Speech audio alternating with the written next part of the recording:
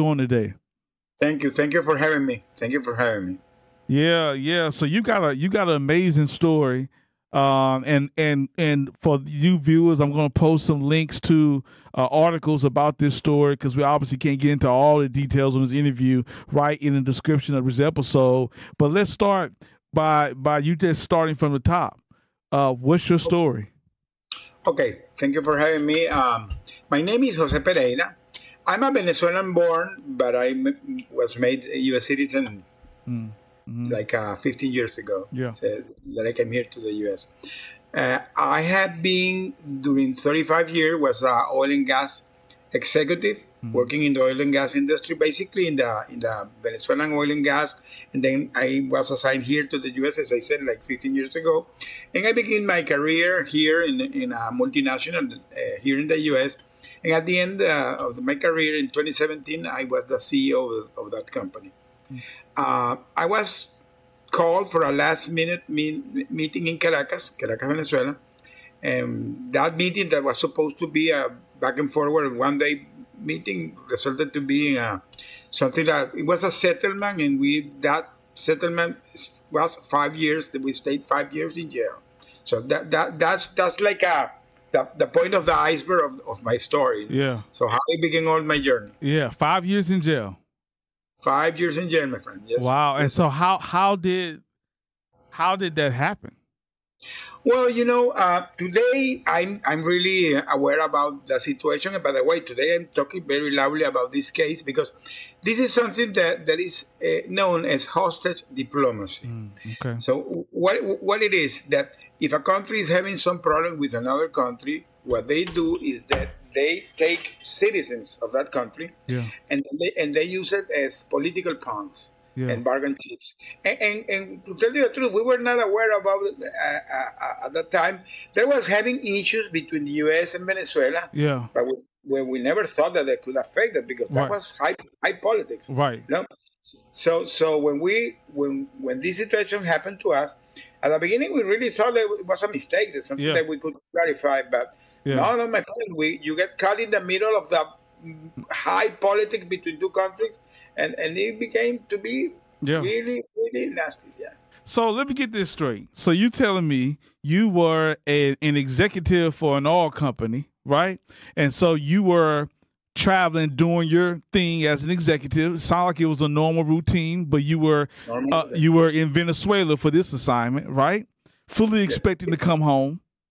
And so you mean tell me you were in your office or whatever station you were in, and all of a sudden you get arrested and you are now a prisoner?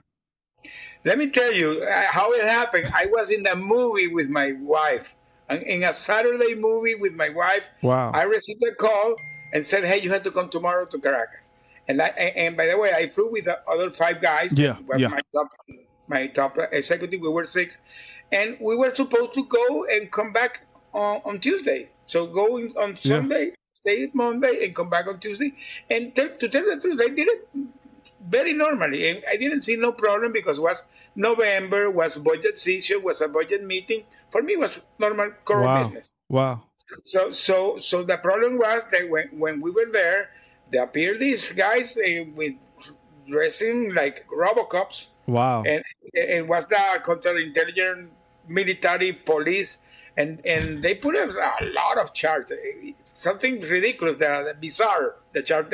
They put charge that we were spies, treason, embezzlement, a lot of things that we could have stayed there maybe 20 or 30 years. Wow. So at some point, the situation began to be worse. Because at some point, the U.S. ambassador was expelled. As of today. Today, there is no ambassador in Venezuela of the U.S. Still no ambassador to Venezuela. Today there is no ambassador. Today there is no ambassador. So the situation was really bad. And at some point, we felt that we were really left behind. And that was the start of our journey. So you mean, so you get arrested with all these charges, you don't know why, you just get right, and then in your head you're thinking, all right, somebody from the U.S. is gonna get this all worked out, but then we don't even have an ambassador to Venezuela, so you're in prison. right? Yes. And it's 5 years. Like, I mean, I wish I had time to dive into this more, because first I want to know, like, what was going through your mind when you was in jail during that 5 year period? It went through several phases because the first phase was really dark. We stayed Yeah. like 10 months totally incommunicated. We didn't know what was going on. And after 10 months, we began to have like 1 minute calls. And the situation was so extreme to us that all of us lost a lot of weight. I'm talking about 50 pounds, 60 pounds, 70 pounds each. Wow. So there was a commission of the UN that came to visit us, and they saw us in really bad condition, and they began to say to the Venezuelan government, hey, these guys are going to die. You have to put some diet to this guy. So they allowed us to have food. You know, our family began to provide food. By the way, our families all was here in the U.S. We didn't have nobody in Venezuela. So they managed to find somebody. It was a disaster, the logistic. Yeah. They had to manage somebody to provide the food there. Yeah. But when I began to receive the food, I could smuggle some letters with my wife because I was incommunicated. So I took the risk and began to write to her, and she began to write to me, and we began communicating, writing back and forward. And let me tell you, that kind of became my memoir, and Yeah. that's what I used to write my book. My 5 book is years. based on those letters. 5 years, My book man. is based on those letters. And well, I mean, wow. Like we're I could only imagine what was going through your head to be arrested. Don't even know why. You didn't learn these details in terms of until later on. Just doing your thing, doing your job, and then it's 5 years. I can only imagine what was going through your head through those time periods, and it sound, and you said that writing letters to your wife sounds like that was what kept you together.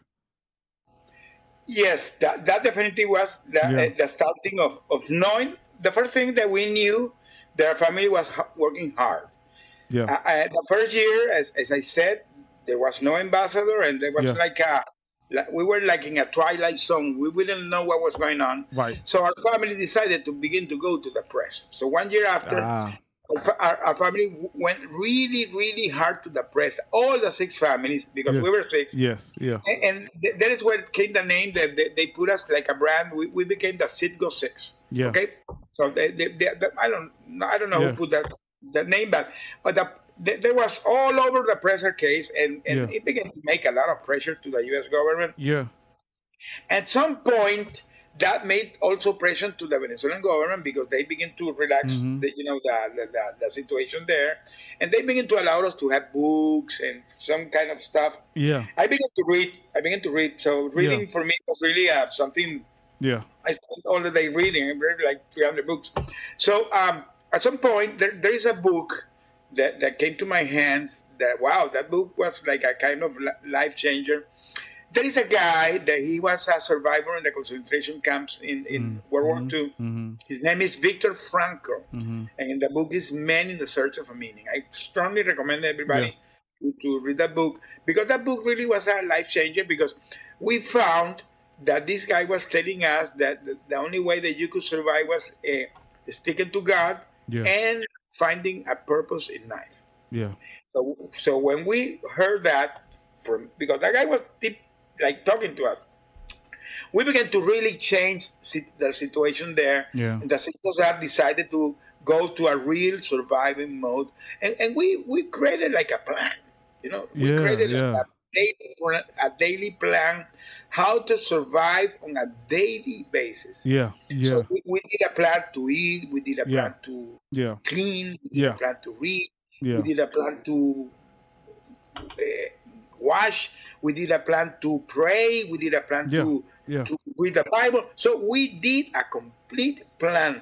And let me tell you, my friend, that really began to put the days to go very fast. Yeah. Because you stop sitting in the shock of I'm here, and you start trying to figure out how you can not make it normal, but get some, you know what I'm saying? Because your family back home working, So it's like you got to do something to keep your mental and your faith every day. That's exactly that for us was a life changer. Yeah. Because we when we did that plan, we began to have Yeah. all the day we Yeah. were doing things. We were like a hamsters in a cage, Yeah. Yeah. Yeah. Yeah. But it worked for us. It Yeah. worked. I Yeah. can tell you, we did it one day at a time. Yeah. We did it one day. We did it 1 week. We did it 1 month. And came 1 year. Came 2 years.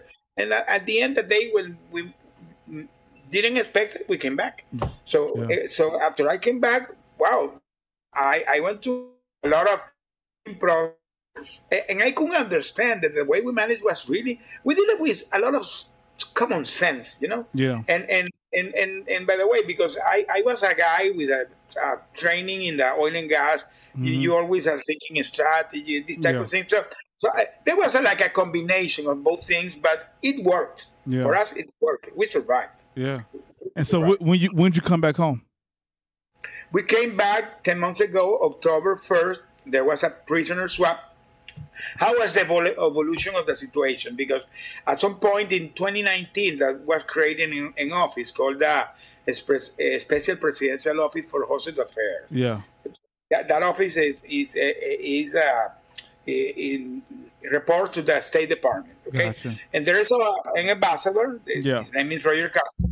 That he's the guy, by the way. Every time somebody's released, like Brittany Griner or anybody, he's the guy that always is there. He's a very tall guy. He's like 6 foot. But it's funny because in the photo, him with Brittany, he looks very tiny because Brittany is super tall. Yeah, yeah. So, but that guy, he began to visit us like 1 year before. So he did 4 visits to Venezuela, and we were every 3 months talking with the guy. So by that point, we really were really confident that something was going on. Yeah. But of course, we didn't know when. And October 1st, they woke up very early in the morning and said, "Just after you're gone." You gotta go. And they headed to an airport, and we landed in a tiny island called San Vincent in the middle of nowhere in the Caribbean. Yeah. So in there, they did a prisoner swap, and wow. We landed here in San Antonio, in Texas, in the military base. Yeah. They 10 days, and well, after that. How was that? How was that feeling for you when you finally got back to American soil? Oh, my friend! Not only the feeling, seeing my family. Yeah. Can you imagine my grandson born being in jail, and the first person that I saw when I came back was my grandson running to me. Yeah. He was running to me because my family always was showing photos of me. Yes, so he recognized me. When I landed from the plane, he recognized you, but you had never seen him. He recognized me. He said in his mind, he said, "This is the guy of the photo." He began to run and say, "Grandpa." So he recognized me. Wow. He recognized me. Wow. And so through all that experience, man, and I wish I had more to talk more about it because I got more questions, but what is your purpose now? Well, okay, that's a very important question because that's my thing today. Because when I came back, the first thing that I realized that our case was not unique. I thought it was unique, but I figured out it was not unique because this situation is happening to a lot of Americans around the world. Yeah. Our family today is part of a foundation that was created by the families. It's called the Bring Our Family Home campaign, and I'm part of the campaign as a former hostage. I advocate hardly with them. So I begin to do a lot of speaking in several scenarios. I went to the Congress. I went to the Congress to talk about this. I have been invited in several scenarios as a former hostess. And one of the things that I learned doing that, because I began to visit all the families of former and current hostages. Yeah. So I began to meet their father, their mother, their sister, sons, and so now we are like a big community. Yeah. I would say that this is like the family that you're part of, but you never wanted to be, but at the end it's your family. So today I'm a strong advocate in that community. Yeah. But I found that I could help people, so I created a coaching program. Today I have a coaching program. It's called Life Pill for a Surviving Guide. It's a adversity and surviving coaching program. By the way, my name is Coach as a Survivor. It's the name of my company today. Yeah. And I'm trying to teach people, educate people about how you can overcome adversities in life. Yeah. How can you manage it, and how you can not only manage it, how you can survive it, how you can succeed, how you can thrive, how you can be successful. Yeah. So it's a kind of mindset. So today I created a complete program to help people on that. Yeah, man, that's amazing. And so, how we want to make sure we put the links to your website and your socials. How can people connect with you? Okay, I have a link tree. I have accounting link. I'm in all the social media, but I have been concentrating in LinkedIn because today I have a newsletter that I write every week where I talk about the two topics. My two things are advocating for the hostile community and educating the people about how overcome adversity. Because this is something that people sometimes get caught in that situation. I always tell the people that this is matter of have the proper mindset. You know, it's a choice. It's your choice.